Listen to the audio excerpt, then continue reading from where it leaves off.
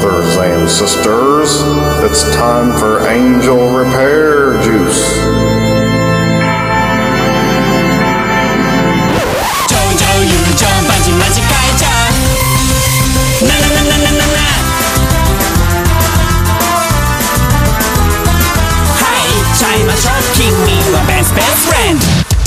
Greetings and welcome back to another edition of Angel Repair Juice.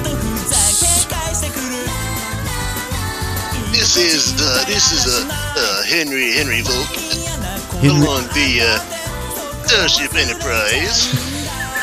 Starship Enterprise.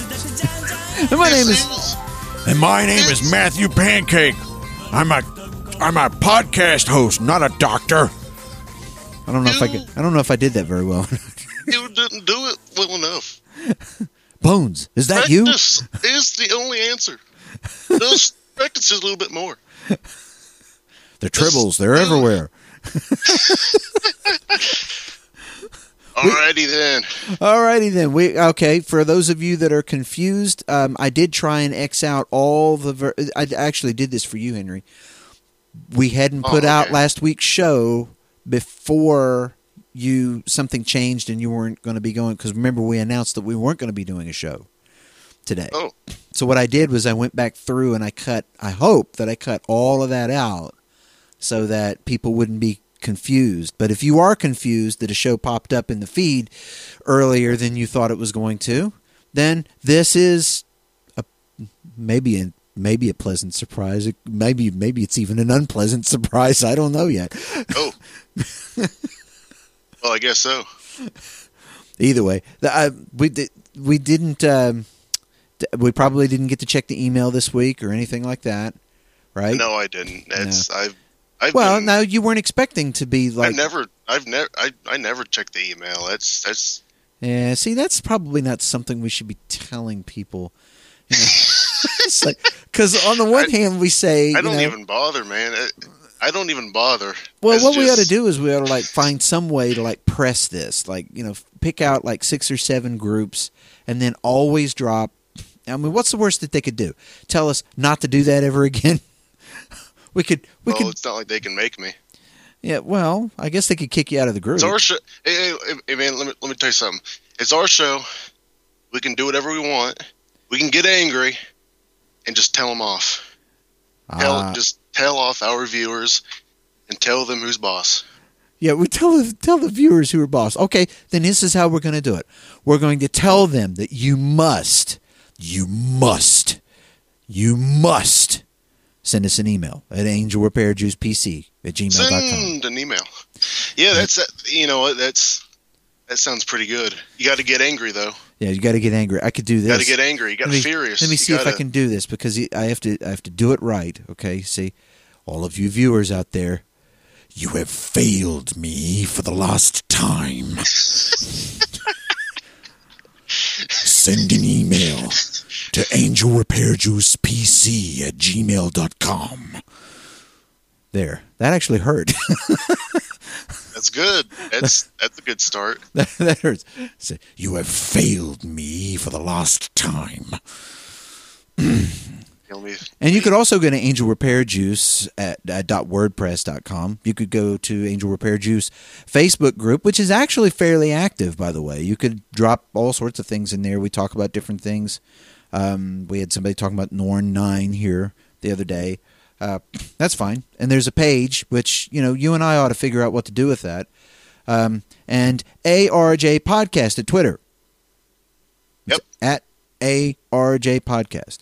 At ARJ. And we got to look at some way to see what the thing is I'm using a different host for the program than we use for Radical Grace Radio. A bunch of stuff happens automatically with that. And it's just boom, it's like it's in this group, it's in this group, it's on Facebook, it's on, it posts to the website, it posts to Twitter just by clicking the one button. So, but I can't figure out how to make that work with this host because it's funny because the front page of that says that Adam Carolla does his show through them. So he must have somebody that painstakingly goes through and posts everything. Yeah. So now that we've got the contact info out of the way, why don't we go ahead? Is it okay, Henry? I'm asking for permission. Because you usually stop me for some reason. Before you go any further, man. Before you go any further. Uh-huh. You just got pranked. I just got pranked. I'm not. Let you know, I'm not Henry. Oh, you're not Henry? No, I'm not. This is me, Andy. Okay. I'm one of the fans. You're one of the fans. Okay. He pranked me. He pranked the listeners. Okay, just let everyone just let everyone know. Just to be clear, I am Henry's brother, Andy. Uh-huh. Okay, I kind of pranked you, but yet I kind of pranked Henry. I knocked on Henry's door. Yeah. And I told him William Shatner is at the door right now. Okay. He got up and left like a flash, and I just took over and I locked the door, and now I'm doing Andrew Repair Juice. Okay. Then I don't have to ask you to go and do the Anime Fyros Roundup. I hope that you're ready to do this. In this week's Bubuki Baranki, the Baranki that fell from Treasure Island is rampaging the countryside, using its power to remake the landscape into something inhospitable to humans. The four gods, Zetsubi, Matobai, Arobeshiri, and Tsubuki, are attempting to slow it down long enough for Ryoko to arrive bringing Entei, who they hope can stop the rampaging titan. But when Ryoko does finally arrive, it's apparent that her Buranki is outmatched, since it no longer has its Bubuki to act as its limbs during battle. Zetsubi convinces Azuma and his friends to lend them their Bubuki, and once they are combined with Entei, they are able to destroy the Headless Titan. But this leaves the group's Bubuki in a drained state, and the only way to bring Obu back and unite all the Bubuki is to turn their eyes to reaching Treasure Island. The only question now is, can they actually reach the island in the sky where Azuma's mother still works to keep the Buranki in check?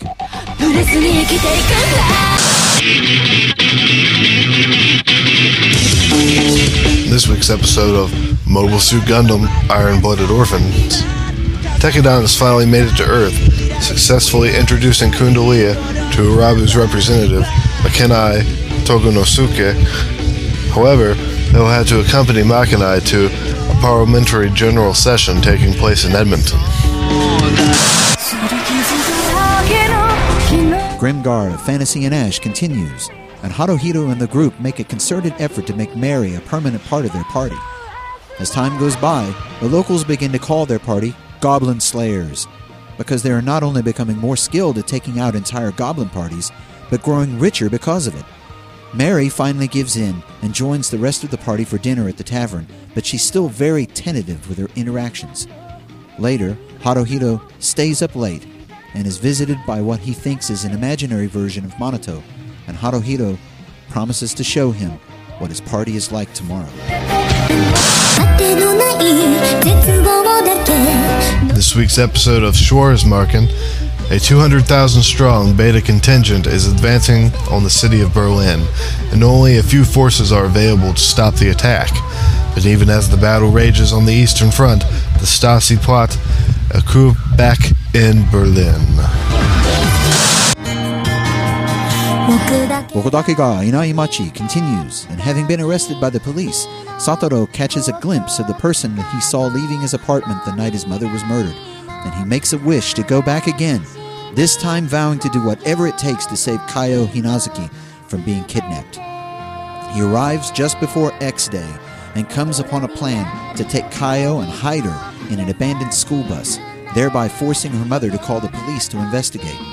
But as the next day wears on, Satoru and his friends are confused as to why Kaio's mother hasn't reported her missing. So Satoru decides to go to Kaio's house to confront her mother the next day. But that night, while Kaio is alone in her hideout in the school bus, a dark figure enters the bus. And that was this week's Anime Fyros Roundup. So Henry, are you there? Henry? Yep, I'm back. So what was it like meeting William Shatner? What? Andy said that that William Shatner was at the door, and that was the reason that you went downstairs. And he said something about maybe locking the door or whatever. No, he said that there was pizza down there. Pizza? Yeah. So I went downstairs to get me some pizza, and I came back up to do the show. He was in here. Yeah. He said that he told you that William Shatner was at the door. What? Yeah, he said that he even locked the door and locked you out. No. No? Nope, no. You know, Shatner. you're gonna have to set him straight. You're gonna have to do something. We're gonna have to do something. You need to regress. Here's what you do. You regress in your mind back to whenever you were like 10 and you used to make him be your personal slave. That's what you do. Those days are long gone, man. Oh no. You can channel that. You can channel that. If you can do Shatner, you can channel yourself. Yeah. You can do that. I channel myself as Shatner. Well, you channel Shatner somehow. Okay. You don't believe, huh? Can I channel Shatner being me? Yeah, that would be weird. Shatner. Yeah, go ahead and do that. Try that. Yeah, let me tune this in.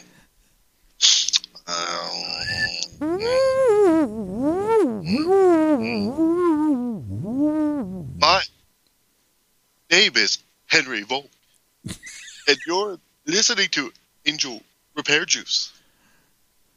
I think you tuned into somebody else. Somebody else? Adam West.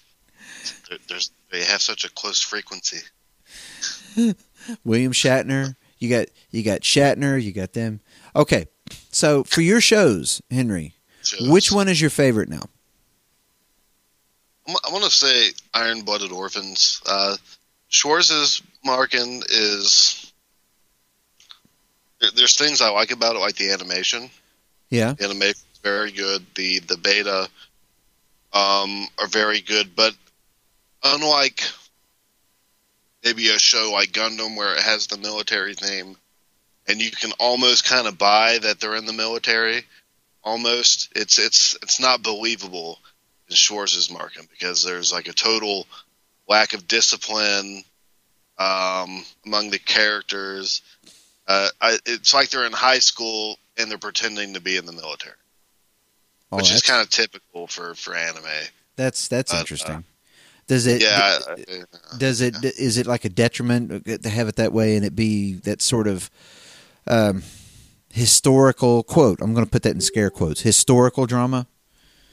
You know what I mean? Yeah. That's. I mean that's a good way because it is like a quasi historical fiction because it is set during like 1980 something in Europe.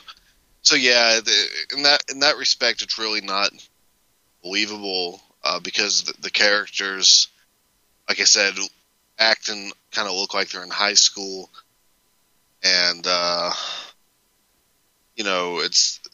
doesn't to me the characters don't possess the seriousness that's really compelling for a good mecha military show.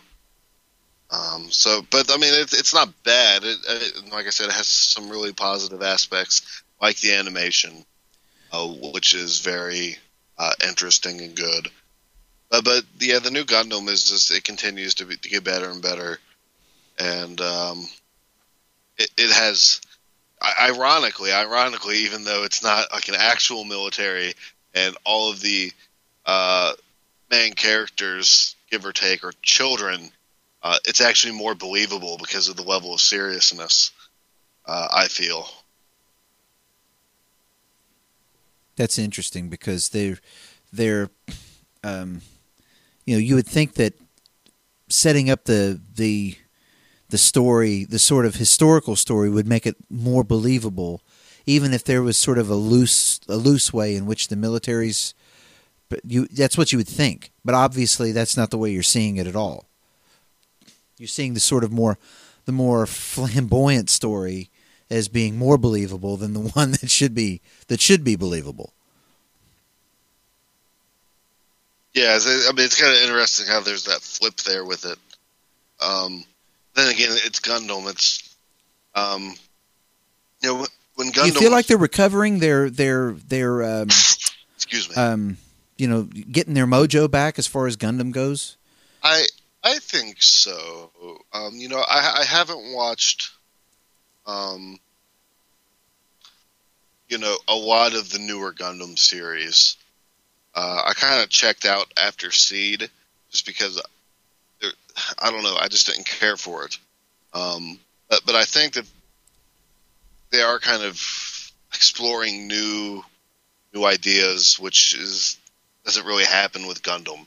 Because like when Gundam tries to be different or silly, it's usually horrible. So you think of like the Micro SD Gundam show, which was awful.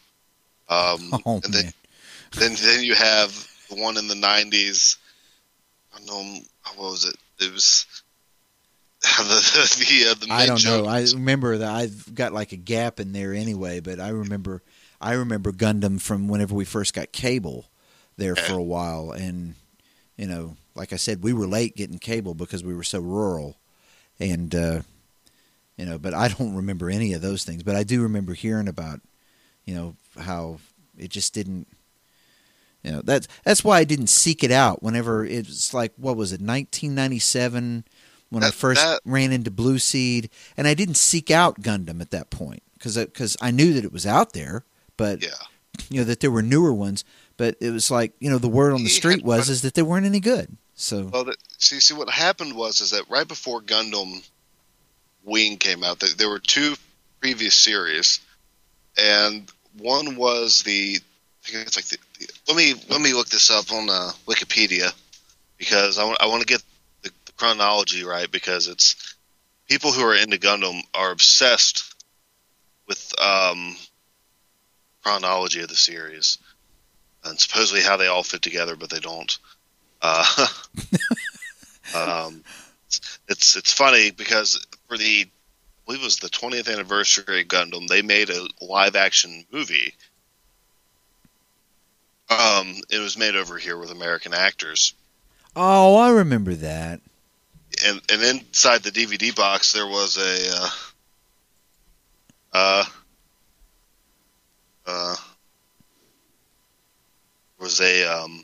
little chart of all of the different series and how they kind of connected. How they kind of connected. That's kind the thing. Of connected, but they really don't. So let me see if I can't pull up this list here. So yeah, like SD Gundam, because I've got this list pulled up. The little mini Gundam that started out in the late '80s, and it's kind of like Attack on Titan Junior High. It's that kind of cutesy parody, but like in the early 2000s and late '90s, they had a CGI one that was just genuinely horrible. During that time, Matthew, we're looking at like 94 to 95. They came out with Mobile Fighter G Gundam, and this one was so horrible. I loved it because it was very nostalgic for me. I watched reruns of it when I was a kid, but it was so horrible because the premise is that there's no more war, and instead of having wars, they just have a giant Gundam competition, and every country has their Gundam that they send out, and their Gundam fighter pilot guy, and they just duke it out. Then that country gets to be like the country of the world or whatever. And it was horrible. And then like the main character's catch line was "by the power of Shining Finger" or something like that. It was genuinely horrible. So yeah, I mean it wasn't too long, and I think they tried that kind of campy, cheesy Gundam feel, and it just didn't work out. But the problem is that the shows are very serious, and you can only make so many series kind of around the same concept with the same feel. So what I think they've done with Iron-Blooded Orphans is that, first of all, by putting everything on Mars, they've kind of broken away from everything being centered around the colonies, Earth. You get a whole new group of people with their own background, their own stories, and you have all these kind of extra political dimension. It's just not the Federation and the Zeon or a colony group and the Federation. You have the Earth governments, you have the Mars government, you have Tekadon, then you have all these mob organizations. So there's all these different dimensions, different aspects of things that they can work into the storyline, and that just kind of adds these extra dimensions that they can work with and incorporate into the storyline. And I think it's going to, I don't know, kind of open up a new world for Gundam. Maybe even kind of act like a door to other possibilities in future series. Well, they must have something in mind, because they committed to 2 seasons. It's funny that they say it that way now, because it used to be that they just considered, whether it was 24 or 26 episodes, they considered that a season. But for them to commit to that many episodes, they must think that they've got something. So I think so. I mean, it's Gundam. If nothing else, they have that fanatical core base audience that will always go out and buy the merchandise and watch the shows just because it's Gundam. I mean, supposedly, like, the diehard Gundam fans are some of the most hardcore fans out there.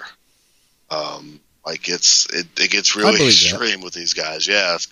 And you just kind of like look at some of the Gundam series, and it's just like, yeah, like the only people who are going to be obsessed about this is this group of people. Same group of people that have Nazi iconography in their Twitter profiles. Gundam iconography. There you go. Gundam, like Zeon iconography in their Twitter profiles. Right, all this hate speech about the Federation and their tweets. There you go. Now, how do you work Trump into that? Trump? Yeah. There'll be the Mobile Suit Gundam. Iron-blooded Trump. Iron-blooded Trump, yeah. It'll be the 0.9 Trump model. Have a giant wand with a comb over. Yeah. Golden comb over. Yeah, big golden comb over. It'll be huge. It'll be tremendous. Hugest Gundam that has ever been. It'll be tremendous. It's gonna be tremendous. Trumpendous. Tremendous. Yeah, I woke up to Trump book this morning, so. Trump book. Yeah, well, they're still responding to that. Yeah, I know. I've been getting notifications left and right all day about it. Trump. Hello, guys. You could watch some anime. It's no wonder you people are checking out of this nonsense. Because who wants to deal with it? Just Trump. Let's turn on some anime.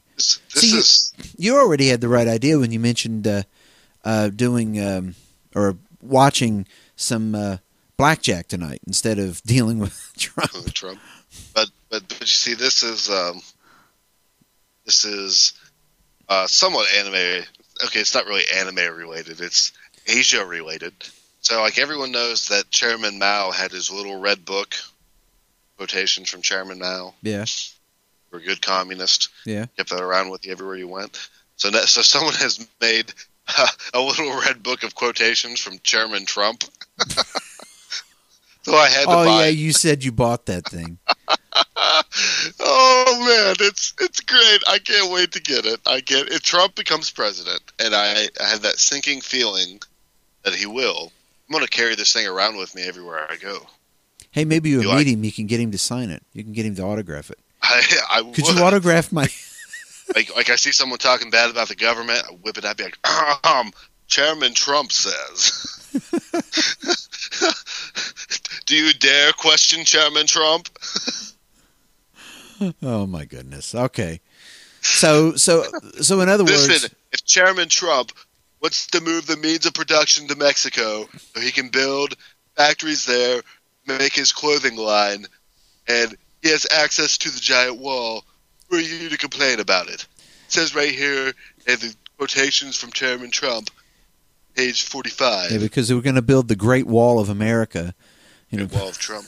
The Great Wall of Trump. There you go. Wall.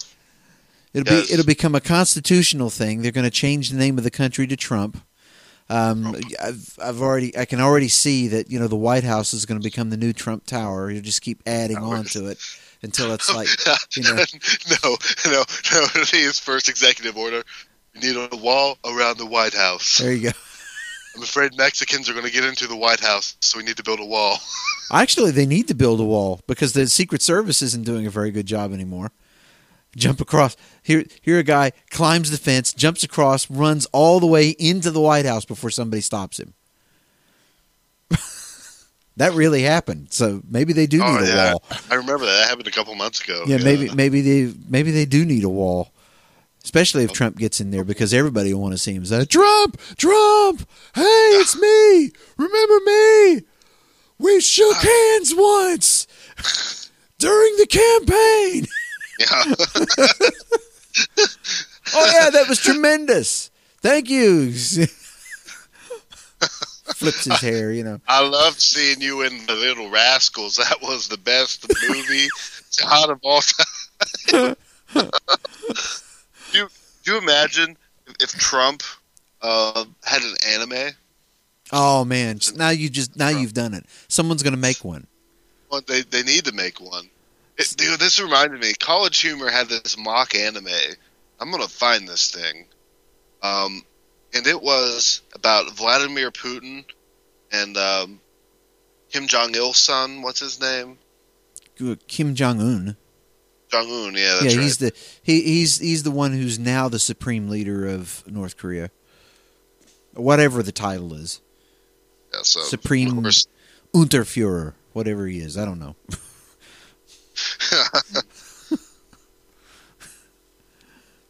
But yeah, that's him. What were you talking about? Yeah, College Humor made a video about how Vladimir Putin was going to go challenge him to a battle. Oh yeah, and it was hilarious, but it was like anime-ish. Kind of. Oh, you mean they did it like okay? Well, I'll have to look that up sometime. It was a parody. I'll send it to you. They do good stuff. They do. They do have a lot of really fun. But it stuff. needs to be like it's got to be Trump being Trump on the campaign trail. I don't know what you do. I guess what somebody could do is they could do like a parody of the Dead Zone. Have you ever seen the movie Dead Zone? I've heard of it. It's a Stephen King book. Okay.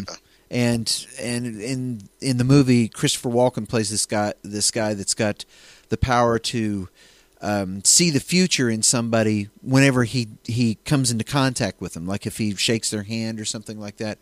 And there's a whole bunch of stuff like this, but Martin Sheen plays a character that's kind of like Donald Trump. And this is like a long time ago this movie was made.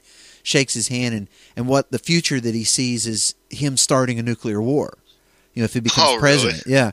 So the rest of the movie winds up being Christopher Walken. He tries to explain to everybody that this guy's, going to cause the destruction of the world. And eventually it winds up being him trying to assassinate him before he becomes president. Okay. Yeah, some New York Times or LA Times reporter got in trouble for posting a link to this on Twitter. Huh. And it's like, well, wait a minute. Why? Do you think this is I don't know. You can say that it's a joke if you want to. You can even say that it's offensive, but I think that there's something there. I'm not even a liberal looking to try to take him down. I'm just saying that, listen, it's a movie. It's Stephen King. He's not a slouch as far as thinking goes. If somebody really charismatic were to try and become president, who knows what might happen. Especially if everybody just loves every little thing you do. So anyway, that's my rant. We're going to have to do some ranting on the other side. Are you ready to do some ranting on the other side of the break? I am ready to rant. Because what I want to rant about is something that makes it very difficult to do this show. And that's the fact that listen, if you are a Christian, let's say, I don't care whether it's Baptist or Methodist or whatever, you're listening to this program, you know that we're Lutherans. We always say that. It's anime from a Lutheran perspective.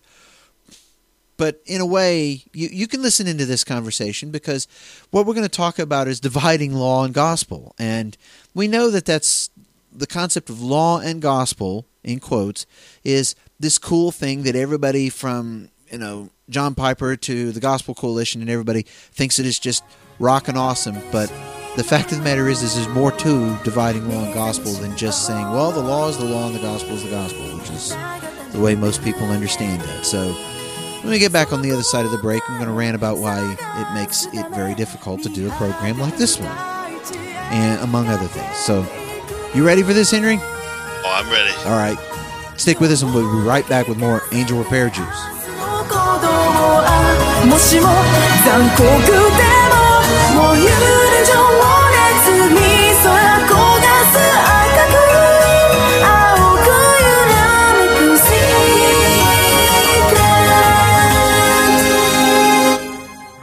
You see, happiness doesn't depend on abundance. What is the mystery? The mystery is life. It depends on something deeper. The deep, dark Grecian eyes. Stop-a-dub-a-dub-a-bus. Hello, Angel Repair Juice listeners. In the right-hand corner, we have Brother Billy Graham. And in the left-hand corner, we have Brother Billy Shatner. This is a decision of a lifetime, folks. Will William Shatner make a decision for Christ? Great competitors, you know the rules. Let's get ready to rumble. Would you like to know that you're going to heaven? You can tonight. If you're asking me where I'll go after getting this award and I dropped it, I'll probably go to the CDC. On the authority of God's word, I can promise it to you tonight. The beauty of the words is that you can understand it. You don't get eternal life when you die. You get it right here and now, tonight. You know, I think I should. Can you believe it, Angel Repair Juice listeners? In under 1 minute, Billy Graham has got William Shatner to make a decision for Christ. I present to you our new world heavyweight evangelism champion, Billy Graham.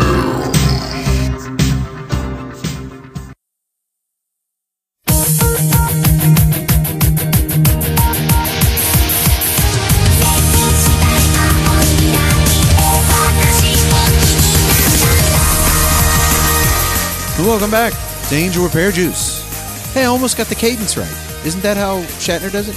And welcome back to Angel Repair Juice. Well, That's not how it's done? Okay, show me. Master, explain. There's no necessarily wrong way, I guess. It depends on mood, the tone, what you are feeling on the inside. I'm Danny Craig.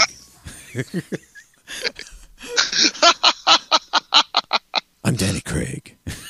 Oh man, we need to like create I gotta like have a soundboard, a Shatner soundboard or something. It's just you hit. I'm Danny Craig, and you just have all these. That's exactly what we need. Shatner soundboard. Well, everybody needs it. See, that's what we do. Angel Repair Juice, William Shatner soundboard. This is like the app of all time. We'll charge 99 cents for it, and everybody will have to buy it.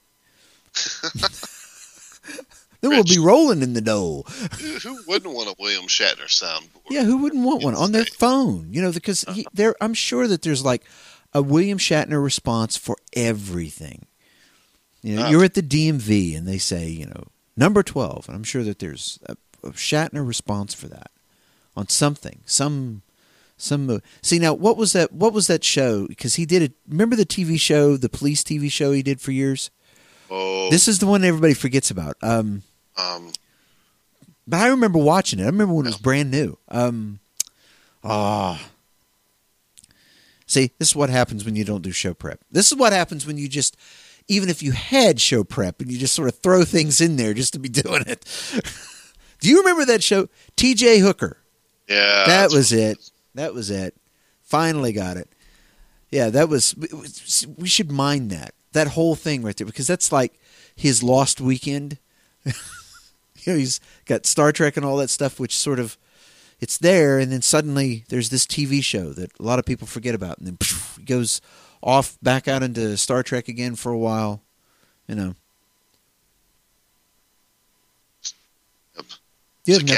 You have nothing to say about it. He was a captain. But he was a cop. was a cop. But he was a captain. But he was He a was cop. an admiral. But he was a cop. But he was also a lover. A man. He was many things. William Shatner He was a was student and a teacher of life. of life, exactly. This is one of the things that makes it hard to do a show like this one. Yes, it is. We're already ranting. Oh, man. Okay. See, here's the thing is we actually get well, we don't. Let me just start again. I was talking to Henry before the show started because we didn't really expect to be doing a show this week because things come up, things you got to do, and then they uncome up, and then suddenly we got time to do a show.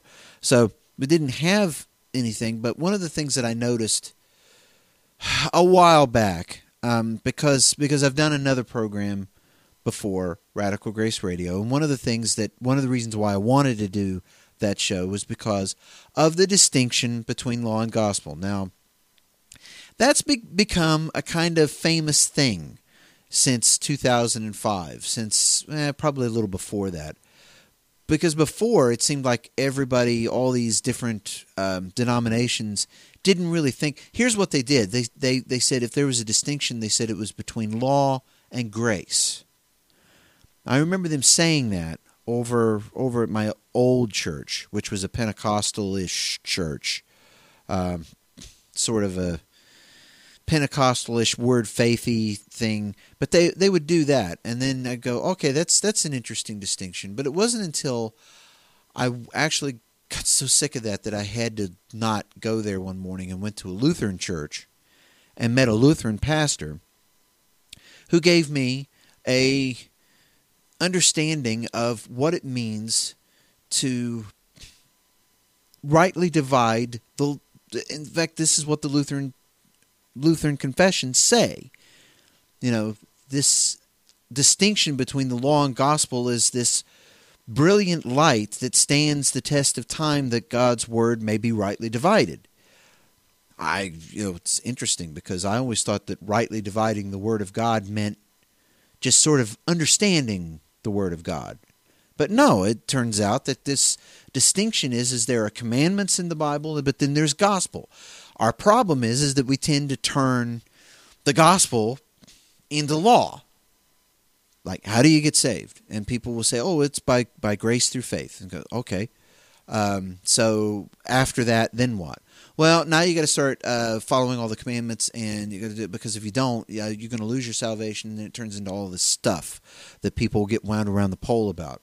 And then it becomes ooey and gooey, and you lose the gospel and all of that, and before it's over with, you've lost your mind again. You're back into the anxiety of not knowing where you actually stand before God. Now, Henry, before I monopolize the rant time, you became Lutheran over time. I remember the first time I talked to you, you were still sort of attending both churches.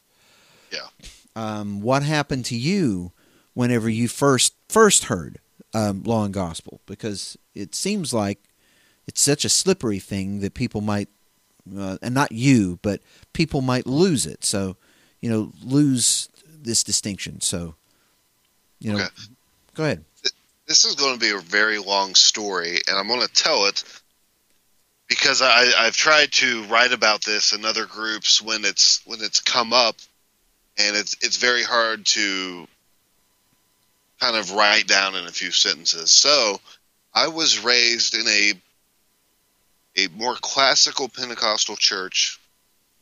In Pentecostals, historically, there are exceptions, but they are predominantly Wesleyan in their soteriology. And when you say Wesleyan, there's some qualifiers. Yeah, for people who don't know, tell them what soteriology is. So soteriology is the theory of salvation. So Okay. it's a Greek word. You have ology, word or study. Then you have soter, which is salvation, or Savior. So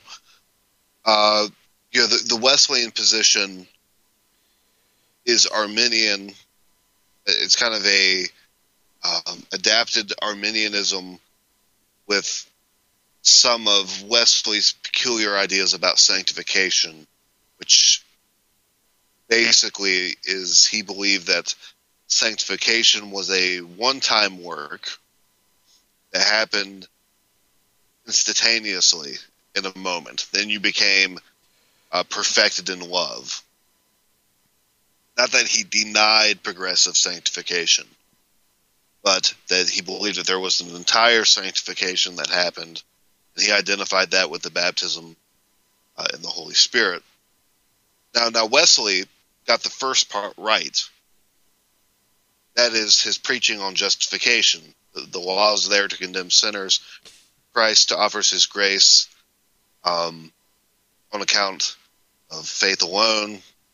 Granted, there's some differences about free will, but a classical Arminian or a classical Wesleyan who really knows their theology will understand that man, apart from God's prevenient grace, and that is a kind of grace that God gives to all people to kind of open up their free will to be able to choose. It's kind of a in between position, I guess you could say, between maybe Catholicism or Eastern Orthodoxy and Lutheranism or Calvinism that says, okay, man has no free will. Yeah. Wesleyans want to admit that, and they also want to hold on to the freedom of the will, so they have this doctrine of prevenient grace. Yeah, and here's a sarcasm alert. That would never cause anybody any anxiety at all, now would it? Not really. It's that position would never, like that. My free will's been opened up, but for some reason I'm still don't seem to be following, God's law, or don't seem to be particularly sanctified. Maybe not even particularly justified. Because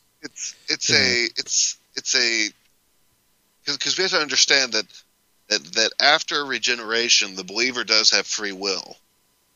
So that's part of the deal. You do have a free or a freed will after your regeneration. So Christians should never say that they don't have free will. The question about free will revolves around the unbeliever. And like Philip Melanchthon says in the Loci Communes, that free will is really just a horrible term. We should get rid of it. What the Scripture is talking about is the human heart. So classical Wesleyanism has this understanding of prevenient grace that opens up free will. That, while the Lutherans would say it's technically wrong, isn't that horrible, or it's not really an unhistorical position within the church. Now, the problem is that position so easily mutates into something else. So, you have Wesley, and Wesley was a part of a huge revival movement in the Anglican Church.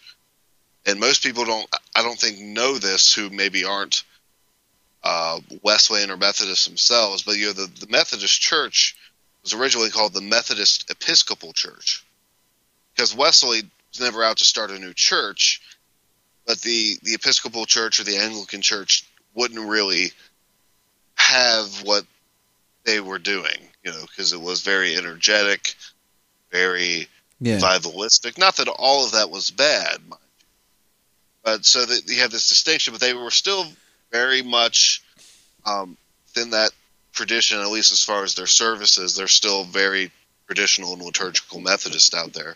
Okay, so that is the background in the church that you were in before. That's kind of the genesis of it. But you're going to have the Second Great Awakening. You're going to have figures like Charles Finney, who denies original sin, who denies substitutionary atonement, who grants man a libertarian free will, who's very legalistic. And Finney's influence, of course, Finney was the one who introduced the altar call. Before Finney, you don't see an altar call in the church. That was the brainchild of Charles Finney. And Finney had a huge impact on subsequent revival movements, including the Methodist Holiness movement, which was a kind of reactionary movement within Methodism that very pietistic, as opposed to the more institutionalized Methodists who were more about social justice, maybe had some resemblance of a liturgical form in their worship. And Pentecostalism came out of the Methodist Holiness movement. It was almost a very radical, revivalistic movement within that movement, which was already kind of radical. And so you have this kind of warped and deformed Wesleyan theory of salvation working about you have to become sanctified and you can lose your justification, which Lutherans also believe, but it's very, how do you say, there's really not much of an understanding of the perseverance of the saints, which is technically a Calvinist doctrine, but it's something that the Lutherans understand too, is that God does preserve us. You know, that I think every Christian would acknowledge that in some form, that God does preserve us. And that was kind of lacking in my upbringing. It's very much, I've heard people say from the pulpit, you know, that if you have a bad thought, you know, an immoral thought, then the rapture happens, where you die, and you'll be left behind and go to hell. But there's no security. There's really no efficacy to the blood of Jesus, because you always have to reapply the blood, as they would say. You're always having to confess every little thing. And this is tied up to their ideas about sanctification as well, is that you have to be saved,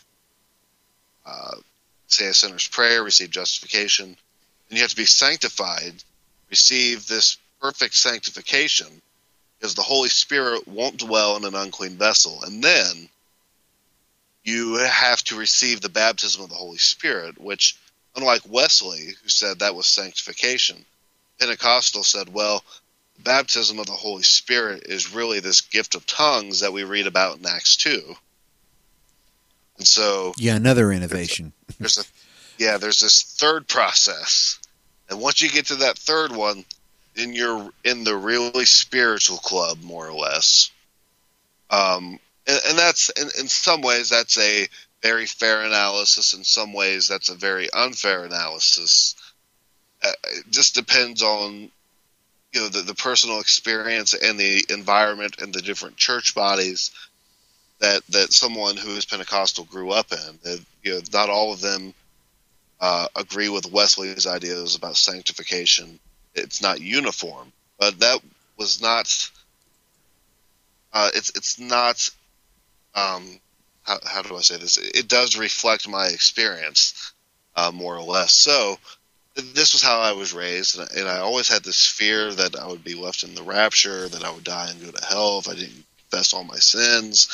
I wasn't good enough. And then here's the kicker. I started listening to Joseph Prince. Now, for those of you who don't know, Joseph Prince is a pastor in Singapore, pastor of New Creation Church, giant megachurch. And Joseph Prince really kind of opened up the gospel for me. He would talk about justification, and to be fair, Joseph Prince, in a lot of ways, preaches a Southern Baptist gospel when it comes to his preaching about the gospel. It is, you choose to be saved, and he believes in eternal security. But because he was charismatic and had a Pentecostal background, he was kind of a person I would listen to, because I wouldn't necessarily listen to this coming from the Baptists. They would talk about being secure in Christ and having all of your sins forgiven and having security and the finished work of Christ. He thought that was crazy. And so Joseph kind of was the person to kind of open me up to that. Now, so I listened to him a lot. I listened to all of his podcasts. I was listening to his preaching. And back when I was listening to Joseph, he was much more popular here. Now you don't hear about him so much.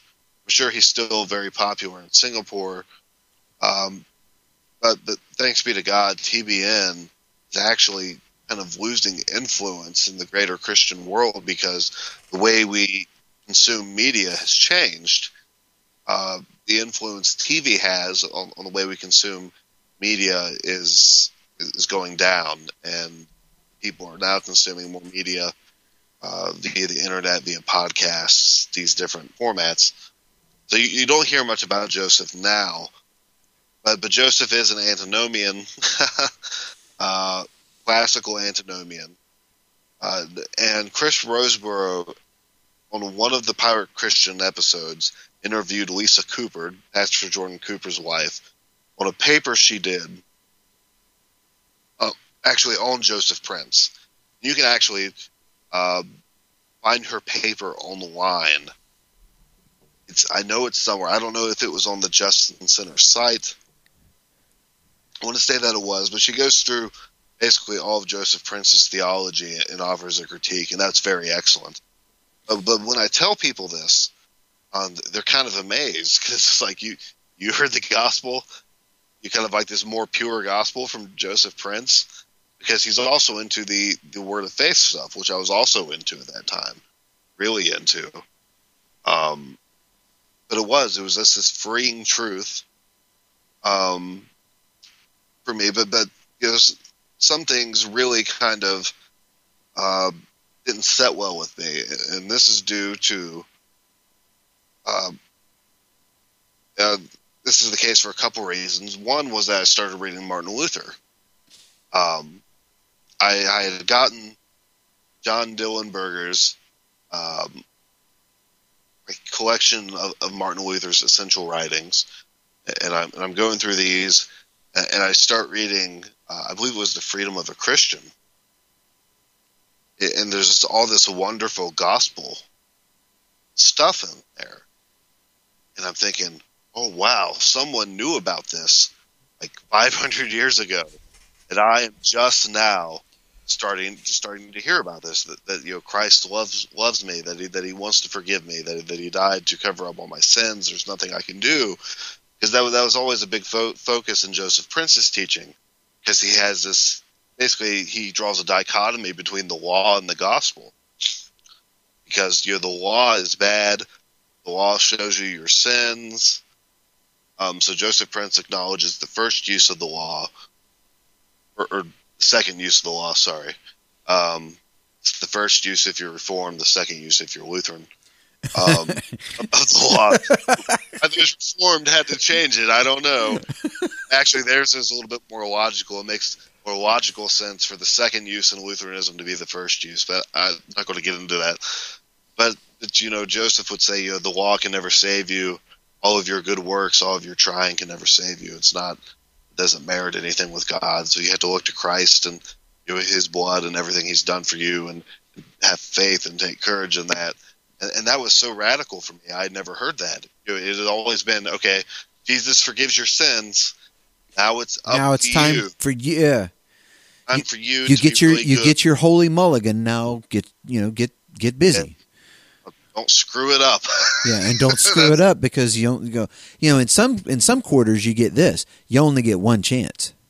Yeah. You know, and it's like, oh, that's no, that would never cause anyone anxiety.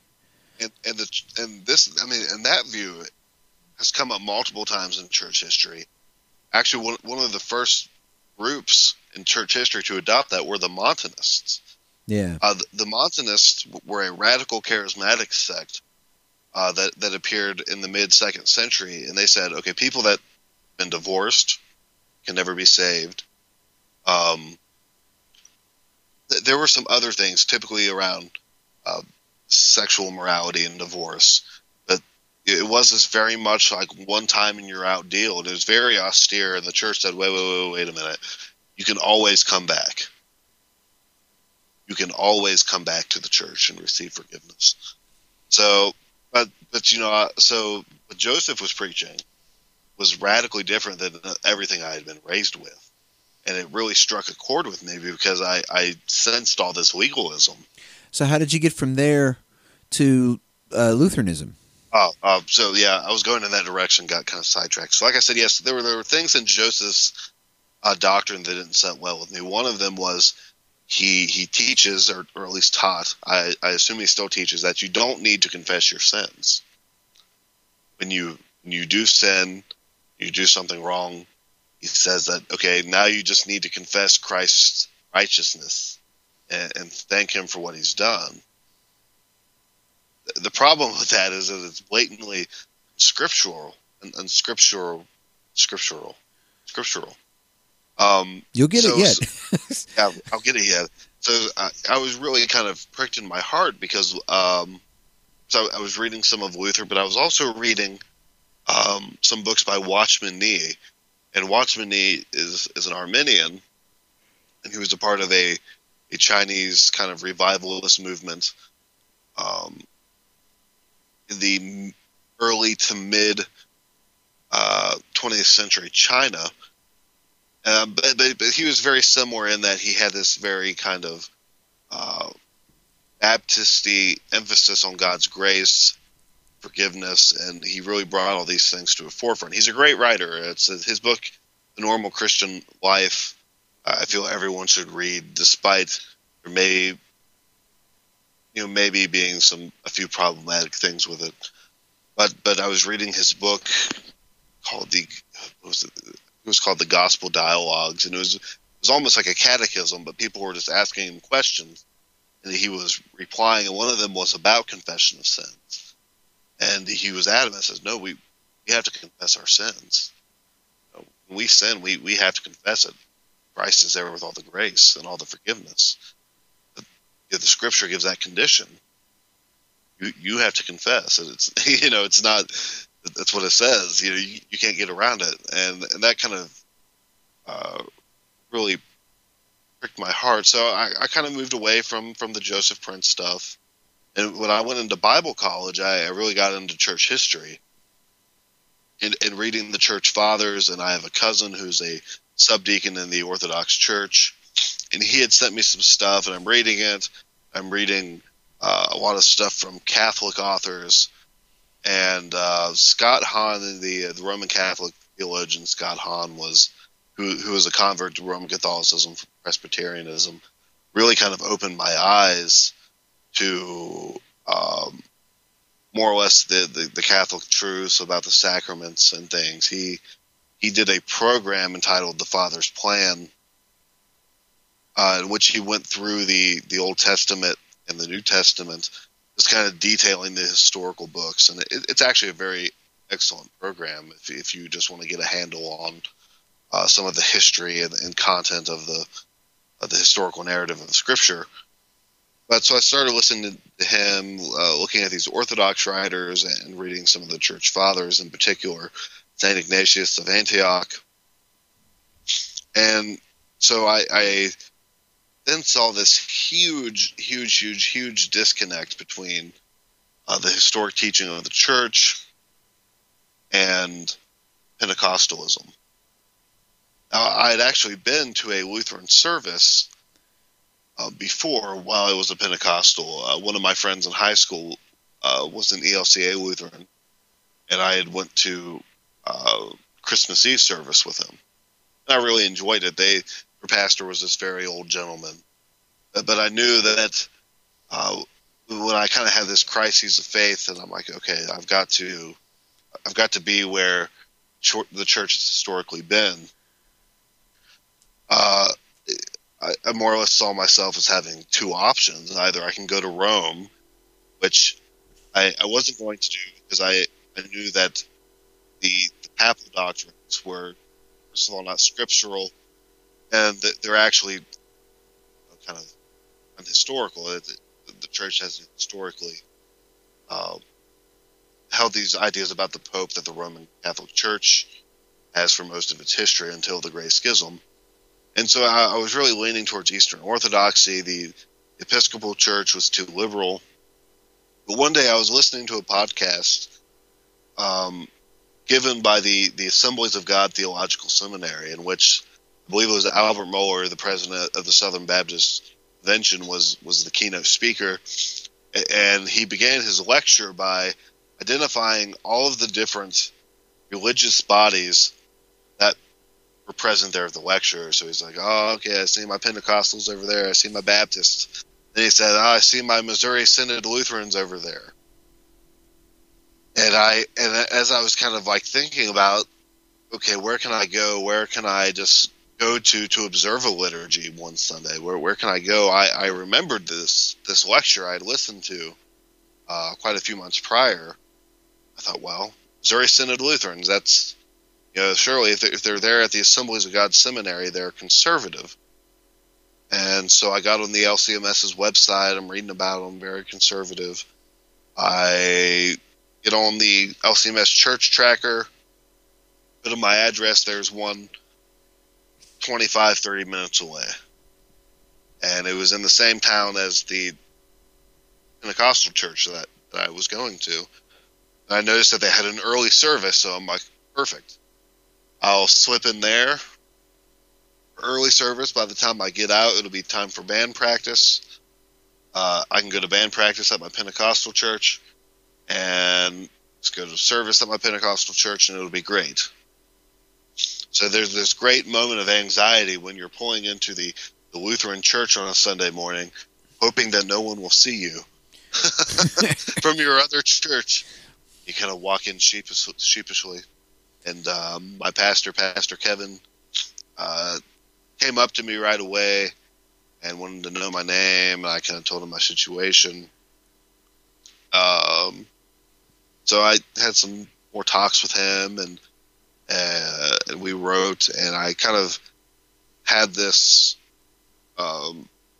it's a very unique situation. It's atypical, certainly, that I actually didn't even go through confirmation class, which is, once again, atypical, partly too because I want to go to the Lutheran church. I want to receive the sacrament. I agree with the teachings of the LCMS, because I had already been reading Luther's Small Catechism even before I had gone to the Lutheran church.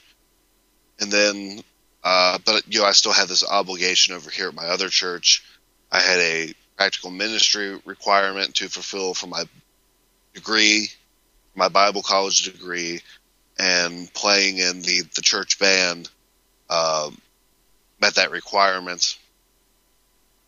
So I had this weird situation for a year where I would go to my Lutheran church for early service and then go and play guitar in the band for the other church, basically. And the reason why I didn't go through confirmation was really had to do with my job schedule, because I more or less get up in the middle of the night to go to work at my place of employment. So, driving half an hour to like a 7:30 confirmation class, midweek, and then sitting through like the hour and a half class and driving that other hour back, and trying to get enough sleep just certainly wasn't ideal. So I had more of a kind of private one-to-one deal with my pastor. We had some talks, and had me go through the Book of Concord, which I read in 2 or 3 months. I just kind of devoured it. And that was more or less my journey into Lutheranism. Still there? Yeah, I'm here. Yeah, that's more or less it. Joseph Prince made me a Lutheran. I should write a book. Well, I had seen, this was before I knew anything about him, Joseph Prince. Saw something on television, or maybe I saw it on the internet or something like that, and was caught off guard by, here's this guy way over there that I'd heard people say that he's word faithy, but here was this sermon where he was in the book of Romans talking about justification by grace alone, through faith alone, because of Christ alone, is the way he puts it. And I thought, okay, how do you make these mesh together? Yeah, it's but, very. But I wasn't really so concerned about that as I was to say that the Holy Spirit will speak from wherever He wants. He works faith wherever and whenever it pleases Him. Which, by the way, that's also something that you get whenever you come back to the Reformation, which is semper reformanda, always reforming. So mine became. I'm at a Pentecostal church. I've been in Baptist church for years.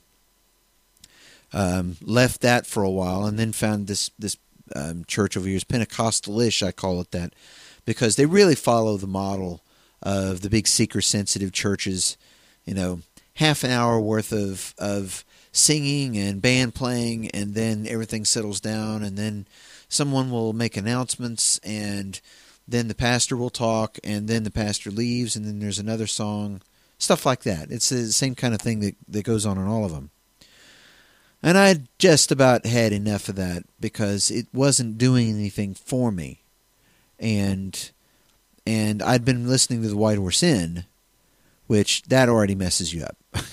and I still have the 4-part episode or 4-part series that they did on justification. That's all it was. Just 4 episodes of justification.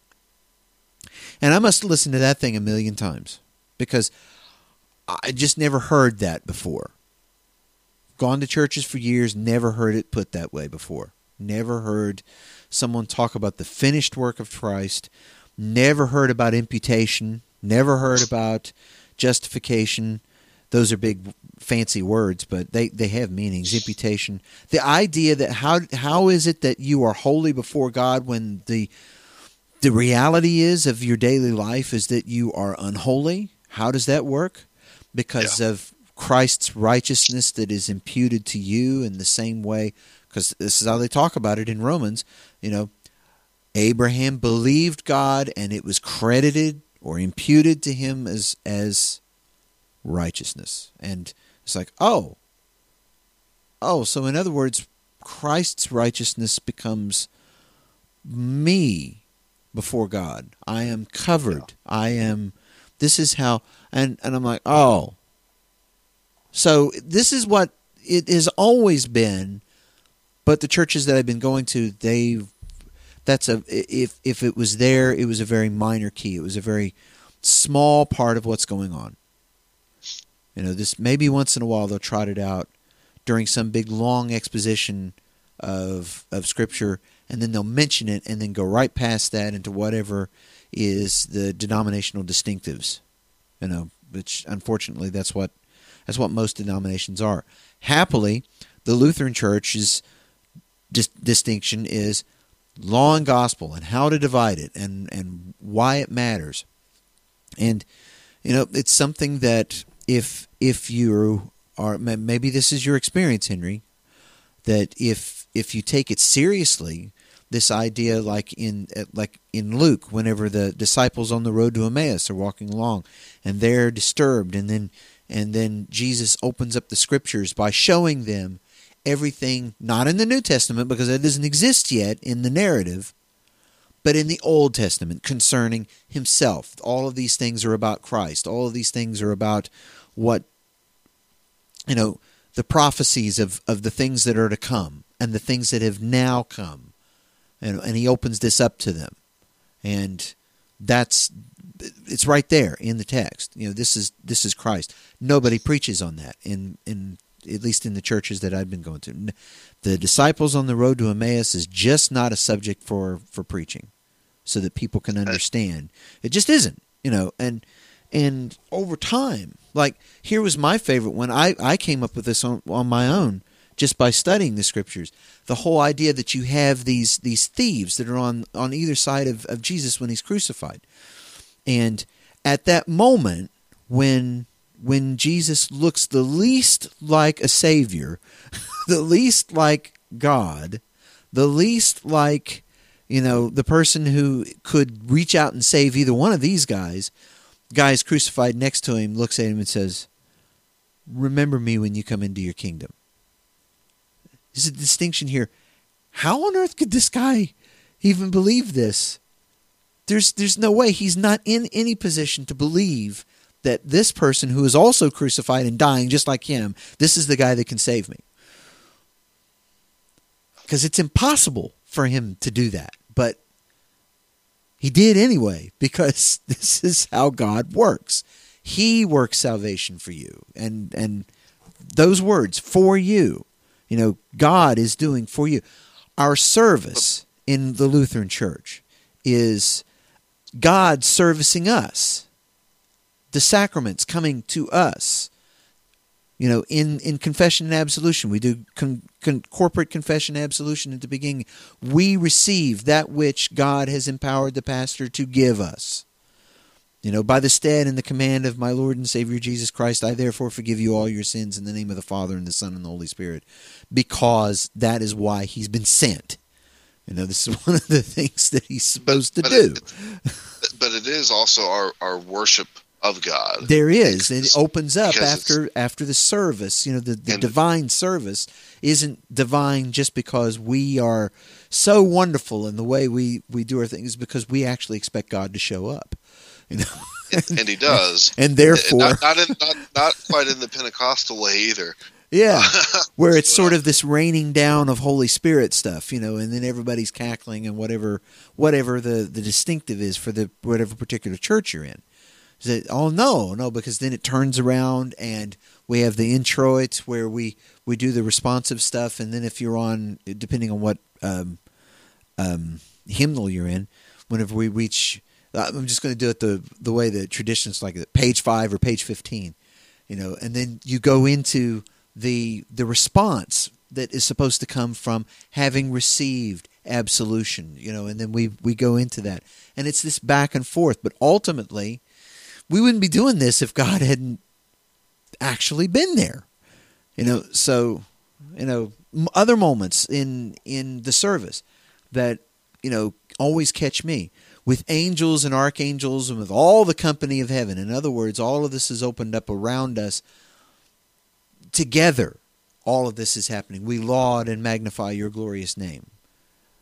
That really hit home for me when my dad died, because that means that, that first morning after that first Sunday morning after Dad died, I could say that I am raising my voice also, and so is Dad, and so is all the company of heaven, because he's part of the company of heaven now. He's moved from what we sometimes call the church militant to the church triumphant. They've made it. They've been brought into the presence of Christ. This different altogether than the way I was brought up. There's a real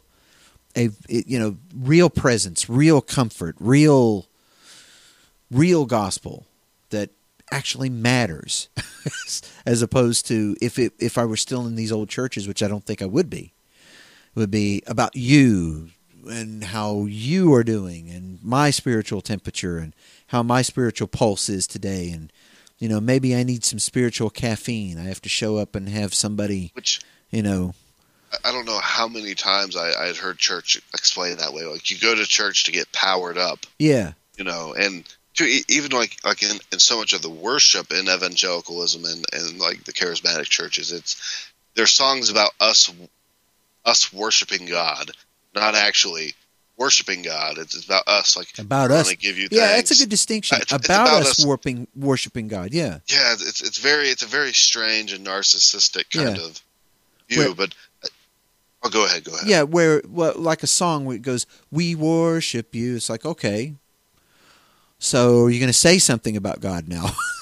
No, that's just about us worshiping. Look at this, God. Hey, I want to let you know we're worshiping. Yeah. By the way, God, did you see we're worshiping? Yeah. Look at me. But I do want to say something about this, and you kind of brought it up. I think it's very important to touch on is that wherever anyone is preaching the gospel, even if their articulation of the gospel is off, if it's not entirely correct, if the substance of the gospel is there, the Holy Spirit is working. And that's been very true of me. I think we really need to guard against this idea, and I think Lutherans and the Reformed are very prone to this. And that you're not hearing the gospel unless you're in our church. Exactly. Yeah. I encountered, patently isn't true. You're even going to hear it in Rome. No. Yeah. I'm going to tell this, and I don't want to defend the brothers involved in this, but let me think about how I want to put this. There was someone had written a blog post that more or less dissected Reverend Scalia's funeral sermon for his father. Okay. They went through and they dissected this. So-called sermon review, right? It was a sermon review, yes. Yeah. And what we need to keep in mind is that this sermon, Reverend Scalia's sermon, Reverend Scalia is a Roman Catholic. Yeah, that his son delivered. His son delivered. Father Scalia delivered. Yeah. Was great. And so many Lutherans loved this sermon. I loved it.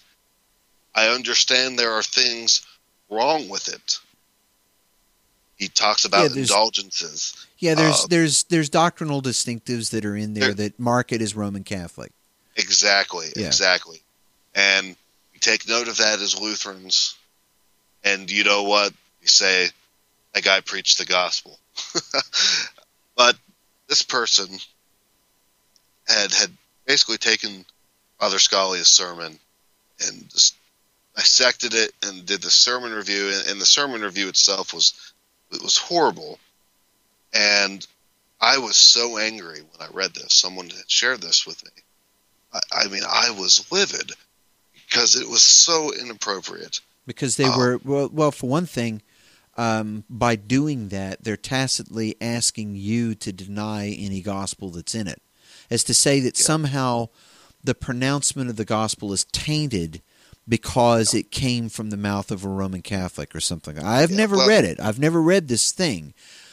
But this is a tendency amongst some people. They say we've got our ducks in a row, and any piece of that that's said by somebody else, well, that's obviously tainted if it came from them. Cancel it out. Yeah, and there are cases where that's true, and I think you can find that in Roman theology at certain times, but it was neither the time nor the place for this kind of analysis, given that this was a eulogy. And I was maybe not the most charitable, but I think I was as charitable as I could have been when I engaged the different people commenting on this post. And I think what we had to understand, and maybe what I should have said, was that if the errors, what we would call errors, which are the Roman Catholic distinctives, if these being present in his speech cancel out this word of gospel, then what an impotent God we have. Then if this was the case, then no one would hardly be saved, because everyone has errors, everyone has misconceptions, at different times in their life. And if these things shine the gospel, if they suppress the gospel when it's preached, if the Holy Spirit all of a sudden says, oh, I can't use that word of gospel because this person holds to some wrong ideas that they're preaching, then no one would ever be saved. No one would ever be regenerate. Yeah, there would be no Christians in Rome. No. But we know that isn't true. And so Father Scalia preached the gospel, and what the people kept on telling me, they kept on accusing me of not standing up for pure doctrine. And my thing was, I understand that we disagree with Rome. This isn't the time or the place. But my main point isn't even to really talk about that. It's that in my experience, God will use whomever he will to bring you to the truth. And so often we're in places in our lives to where we just can't go from our understandings to the truth. It's too big of a jump. Yeah. God knows that. He's in control. He understands. And he knows this. So he'll say, okay, well, here's this. Here's a Joseph Prince for you, Henry. That's something I could digest. It's this idea of milk and meat. Yeah, you see, if you wanted to take this to its extreme, I shouldn't have ever come to be part of a Lutheran church and understanding the gospel because it was the White Horse Inn. They're all Reformed on there except for, at the time, Rod Rosenblatt. See, he's one of four, but obviously they don't have a problem with having, a Presbyterian minister and a Lutheran pastor and a Reformed Baptist pastor on there all together talking about these things. And they all have doctrinal distinctions to where, they won't commune each other. Yeah. Okay? However, they're united about what the gospel says and about what the law says. And it was because of that I come out of that. Now, you know what?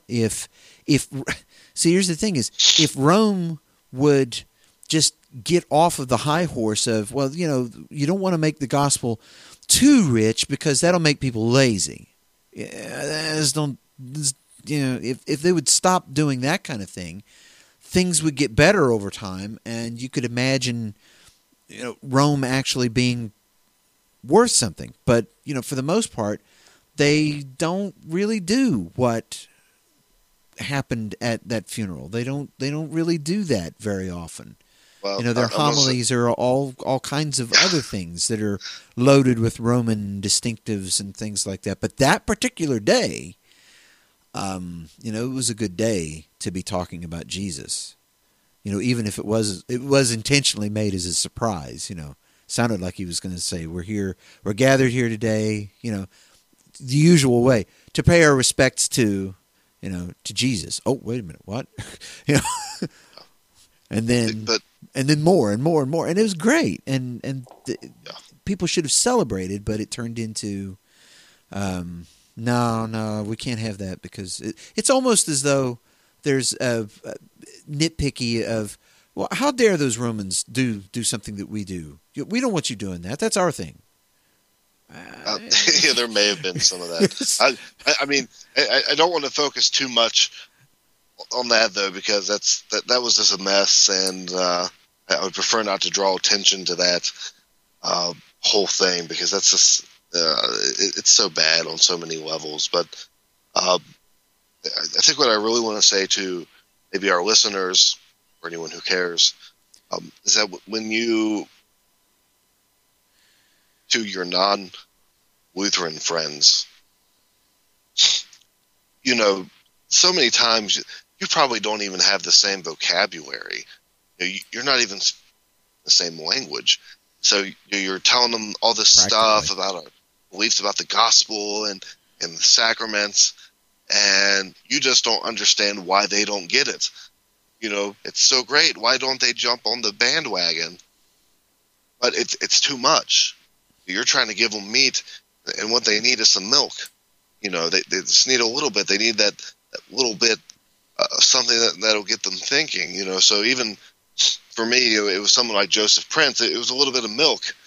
It was a little bit sour, but it was still milk. I could digest it. Even I was thinking of this, Matthew, while you were talking, and I actually dug this out.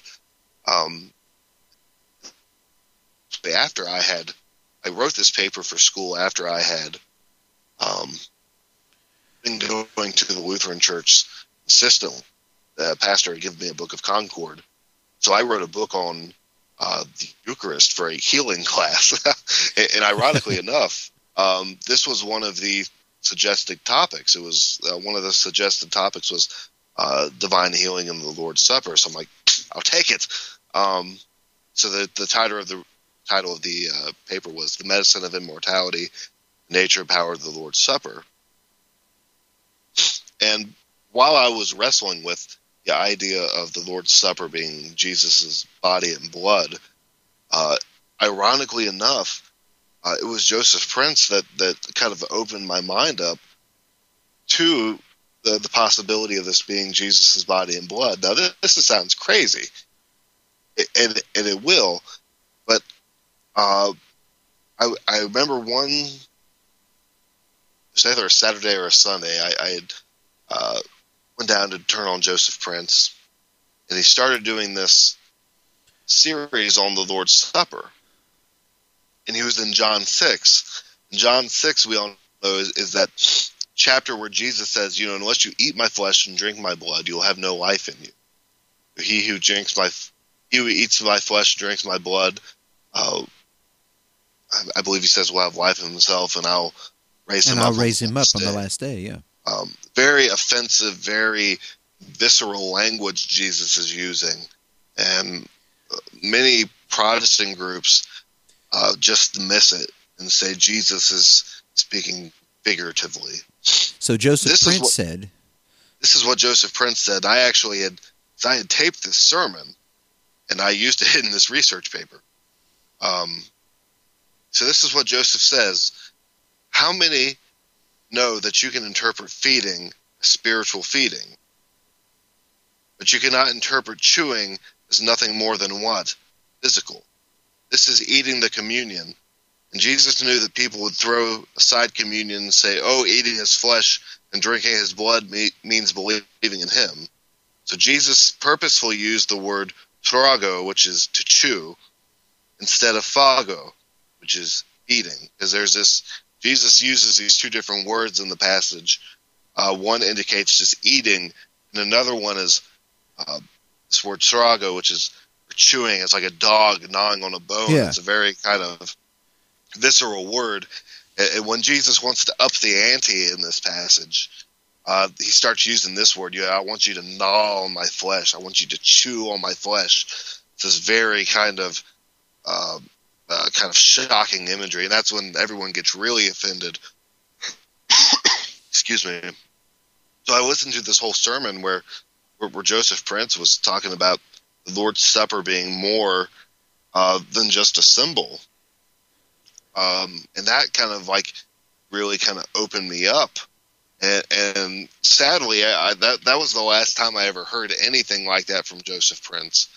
I even got his booklet on the Lord's Supper, and it was more about, if you take the Lord's Supper in faith, you can have divine healing, a lot of word of faith stuff.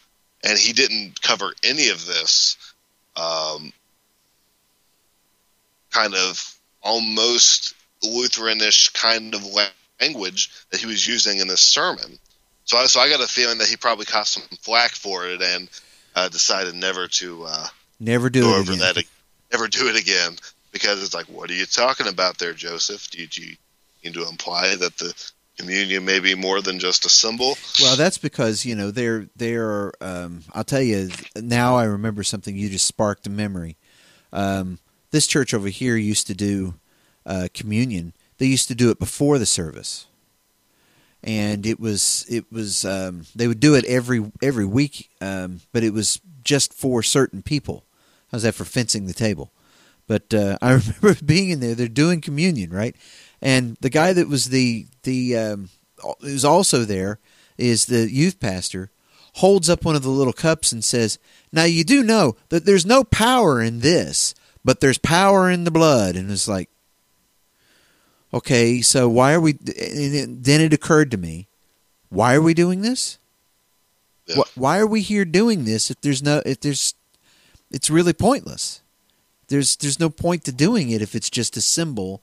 If there's power in the blood but there's no power in this cup, why are we doing this? They didn't have an answer, and now I remember that's where it all started to completely unravel. It wasn't just the gospel; it was the incongruity of what was being said in response to the gospel by some of these people. No, see, they're going to teach that there's something real happening in there, but it's really just a symbol. It's really just figurative language. Jesus doesn't really mean that. It turns out he does. But see, that's why those churches never celebrate the Lord's Supper, like my Pentecostal church. Yeah, they do it quarterly if they do it at all. Well, we didn't even do it that much. We did it once or twice a year. Okay, that sounds about right. Yeah. Because it's just like, how do you fit this in? Because your personal experiences with the Holy Spirit are more powerful than the Lord's Supper if it's just a symbol. So why keep doing this symbol if it's just... Yeah, what's it for? It's just a it's symbol. just because Jesus said to do it, you do it. Okay, and I guess that proves that you're obedient to a fault. I'll do exactly what Jesus said to do. Then you kind of get this idea of this kind of line of rhetoric about, well, if we do it too much, it won't be special because it's about our remembrance. So you really want to remember good. Yeah, you want it to be. You don't. Yeah, you don't want to get bored with it. When you got to remember. Were you there when they crucified? I thought that was funny, but well, it is sort of.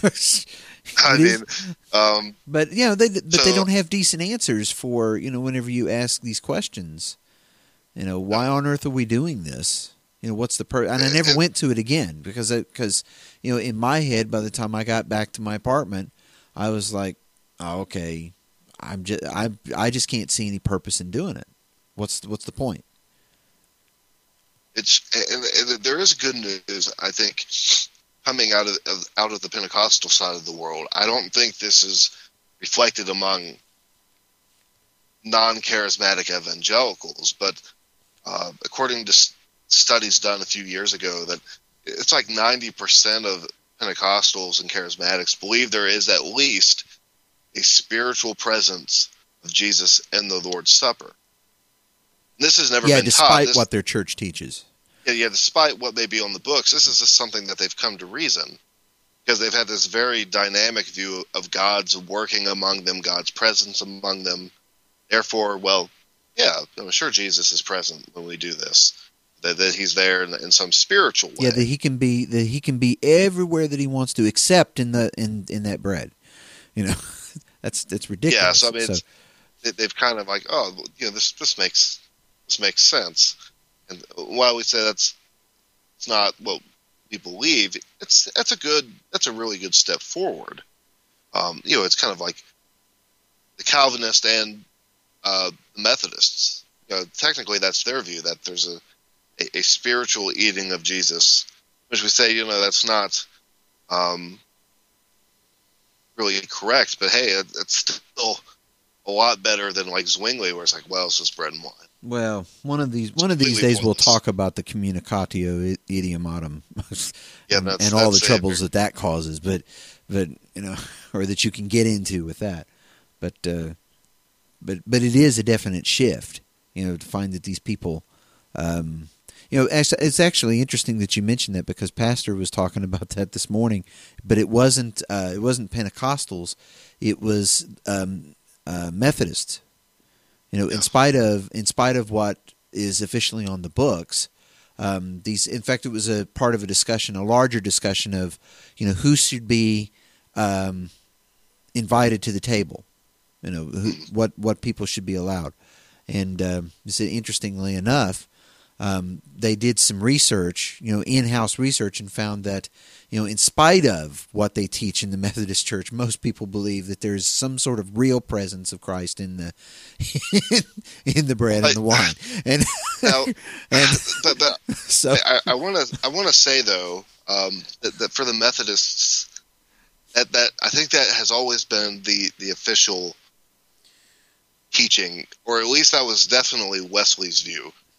Coming out of the Anglican Church, because despite how Catholic they may look, it is. But there's been some shift over time on that. That's kind of what because I feel like in Methodism, because it's not like Wesleyan. It's not like Wesley was just like only 50 or 75 years ago. It's kind of odd to find out that that's pre-Civil War stuff. Yeah. So, Wesley is preaching in the 1700s. Yeah. Yeah, so the Methodists, I think you're kind of bound to find anything. But it wasn't too long ago I was on the United Methodist Church's website kind of looking at what they believe after talking with a friend who goes to a United Methodist Church. And their statement on the Lord's Supper is very vague. They want to say that Jesus is there. They don't deny it. They don't really say how, which a step forward. And of course, they still baptize babies, so they got that right. No one seems to remember that when it comes to Methodists. They always dog all the Armenians, but it's like they're dunking their babies, guys. They they got that right. You know. Only problematic if you weren't dunked as a baby or sprinkled or whatever. Dabbed. Okay, so we've talked about this, and do you have any idea what time we're at? No. 1 hour and 35 minutes. Perfect. Our own show. But that's okay because from time to time we got to talk about this because Go ahead. Oh, I was going to say I think it's good we had this because we've had at least 2 different guests on now that have kind of detailed their conversion spirit experiences, and I think we've both kind of mentioned aspects of them, but not really talked about it. No. Not really talked about them, so it's good for the listeners, I think, to kind of know where we're coming from. And now, as we're closing, I want to see if I can bring this back to because it's good that we did this anyway. But the reason that it makes it difficult to do a show like this one, where what we're doing is talking about anime from a Lutheran perspective, is because the thing that I don't want to do with this is say, now you see. This anime taught you a good moral. There's a good moral to the story or something like that. That's not what I'm looking for. That's not what I see in a lot of these things. What I see is a reflection of Christ in there, even if they didn't mean to put it in there. That's just because of having spent a lot of time knowing that I ought to spend a lot of time rethinking what I've learned when I was young, and then found out that, that was wrong, and that it really is about Christ, and it's about salvation, and it's about not what I've done, but what God in Christ has done. And that is what makes, when most people's thing that they want to get from whatever it is that they're consuming, it doesn't matter whether they're reading a book, or whether they've watched a movie, or whether they're watching a TV show or watching an anime. What they wanted was a moral to the story. If that's what you want, that's not what I've been trying to do here. And people ask me, so when are you going to talk about the 10 Commandments with this? It's like, okay, now I realize why you want to do that. You want to turn it into a teaching tool. And I don't know if that's what... It's so easy to lose the gospel in this, even in just doing this, that I didn't want to do that. So I think I managed to bring it back to what I originally wanted to talk about, Henry. All right. I think I did. I'll have to go back and listen to it again, and you guys can go back and listen to it again. Listen to it many times. Listen to it as many times. Put it on like high speed. Put it on like double speed and listen to us. And then I've never done that. I probably ought to, just for the fun of it. Well, you got to watch how fast you make it because you can like make it impossible to listen to. You can make it like those. That this is how they do it in the car commercials now. Whenever it gets to the very end of the commercial and you hear the guy, and there's no way on earth you'd hear any of that. But that's how they're doing it. It's digital. So thanks for listening to Angel Repair Juice today. That guy is Henry Volk. And my name is Matthew Pancake. Come back and listen to us. Are you going to be gone next week, Henry? Yeah. There won't be an episode next week. Okay. Unless Matthew wants to just go solo. Run solo. I don't know. Matthew, we'll see. Matthew cast. Yeah, Matt cast. maybe he can wrangle up one of you listeners. Ooh, that's a thought. Ooh, to replace me. To replace. That's scary. No, that wouldn't substitute. Be hard to do. Substitute. It's a substitution. Substitute.